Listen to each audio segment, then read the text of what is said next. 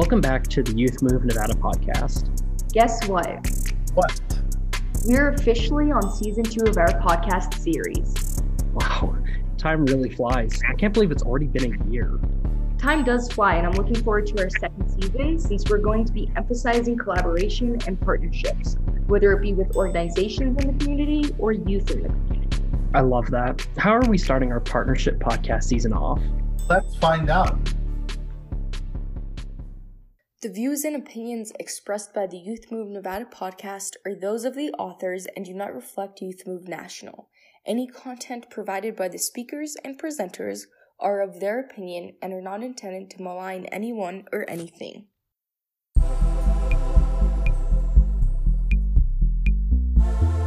So, we're starting this season off with one of our Youth Move members that has been with us since we went virtual at the start of the COVID-19 pandemic. This youth is always engaged, always sharing her lived experience to help others, and we're so happy that she wanted to partner on a podcast episode. So, without further ado, welcome Alana. I'm so happy that you wanted to join us. Do you want to introduce yourself?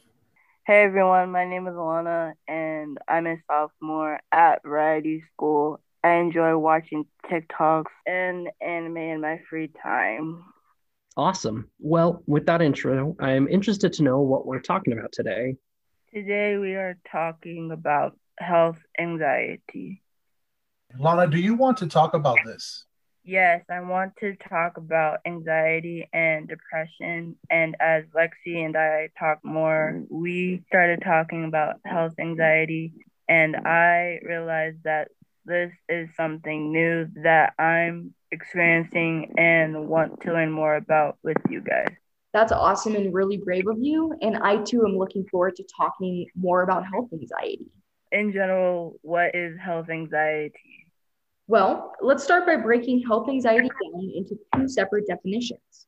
First, health means something different to everyone, but generally it's a person's state of physical, mental, and social functioning. So these 3 areas of function make up your health. On the other hand, we have anxiety. Anxiety comes about at times when we think something bad might or will happen. For example, think of the anxiety someone might feel walking down a dark, eerie street. You might feel anxious because you perceive some threat or potential danger.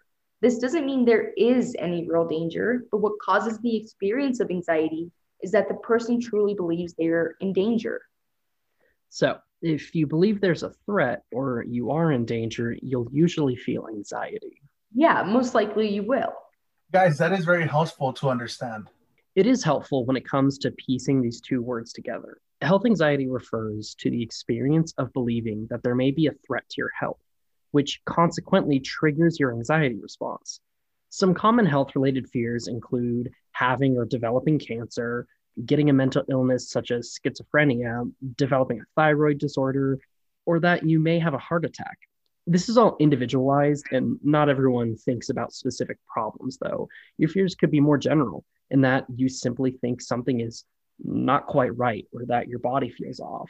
I feel like at one point we all experience health anxiety. Who thinks or feels like their health is perfect 24/7? That's true, Alana. That's a great point. To a certain extent, mild forms of health anxiety can affect us all from time to time. You're right. Who hasn't been concerned when waiting for test results to come back or had some worrisome thoughts about a new bump or rash that we noticed? When we talk about health anxiety or hypochondria, we're talking about misinterpretations of health. What's an example? So an example would be if my cousin dies from heart cancer, that I now believe it's only a matter of time before I get heart cancer and go down the same path. I remember having anxiety from being sick from school, but really I didn't get anxiety about my health until I experienced certain things with my health. And to me, that totally makes sense, probably because I can relate, Alana. Being diagnosed with type 1 diabetes always made me hyper aware of my health. I often think that that alone may contribute to my health anxiety. Do you guys know what is the difference between anxiety and health anxiety? That's a good question, and there is a difference. According to Harvard Medical School, not all health worries indicate health anxiety. It's normal to be worried about your health from time to time, and it's also normal to have anxiety from time to time. The difference lies in the interpretation of normal physical symptoms. What's an example for that? For example, a person with health anxiety may think that losing circulation in their arm is going to result into a stroke. The reality is that they may be feeling numbness in their arm based on the position of their arm. Exactly. And it's difficult to challenge those thoughts. I've had so many moments of panic because of a sunburn or a rash, and my mind makes the jump to skin cancer. Or I start thinking about one of my major internal organs failing. I often get anxiety about my health. I've been having seizures, so I get anxiety about when or where it will happen. And that makes sense, Alana. I think a lot of others can relate to that too. Personally, I've had some eye issues in the past. I've actually had 2 surgeries, and anytime something goes just a little funky with my vision, I immediately think, oh God, is something wrong? Will I have to get another surgery? So what are the clear-cut signs of health anxiety? Well, to answer those questions, we are going to use the same reference from Harvard Medical School. And they say if you have no symptoms, but still have fear that you are sick, that is health anxiety. True. And another sign is if you continue to have anxiety, stress, and nervousness, even after a doctor reassures you and shows you tests that you're healthy. So no matter what anyone tells you, you are still nervous about getting sick or ill? Correctamundo. That goes back to what Riley was saying in the perception of the interpretation of our symptoms. Another sign that will look different for everyone, but is common, is often people with health anxiety will constantly seek health information. This is like if you were to always be on WebMD or spend a lot of time Googling diseases, illnesses, etc. Also, a straightforward sign, if you start reading a story about a disease, you start thinking that you have it. Yeah, I've definitely experienced that when you're just browsing the internet, you see some ad come up or some story and it's talking about a health condition. And then all of a sudden, I'm panicked. I'm worried that I have it or I could potentially have it. And finally, the last sign is that if your worries about your health are interfering with your life, family, work, or hobbies and activities. Do you only have health anxiety if you have all these signs? No, anxiety is individualized, so it will look different for everyone. You may have only 1 or 2 of these symptoms and still be diagnosed with health anxiety from a professional. Do you guys want to get into the coping side of health anxiety? You know it.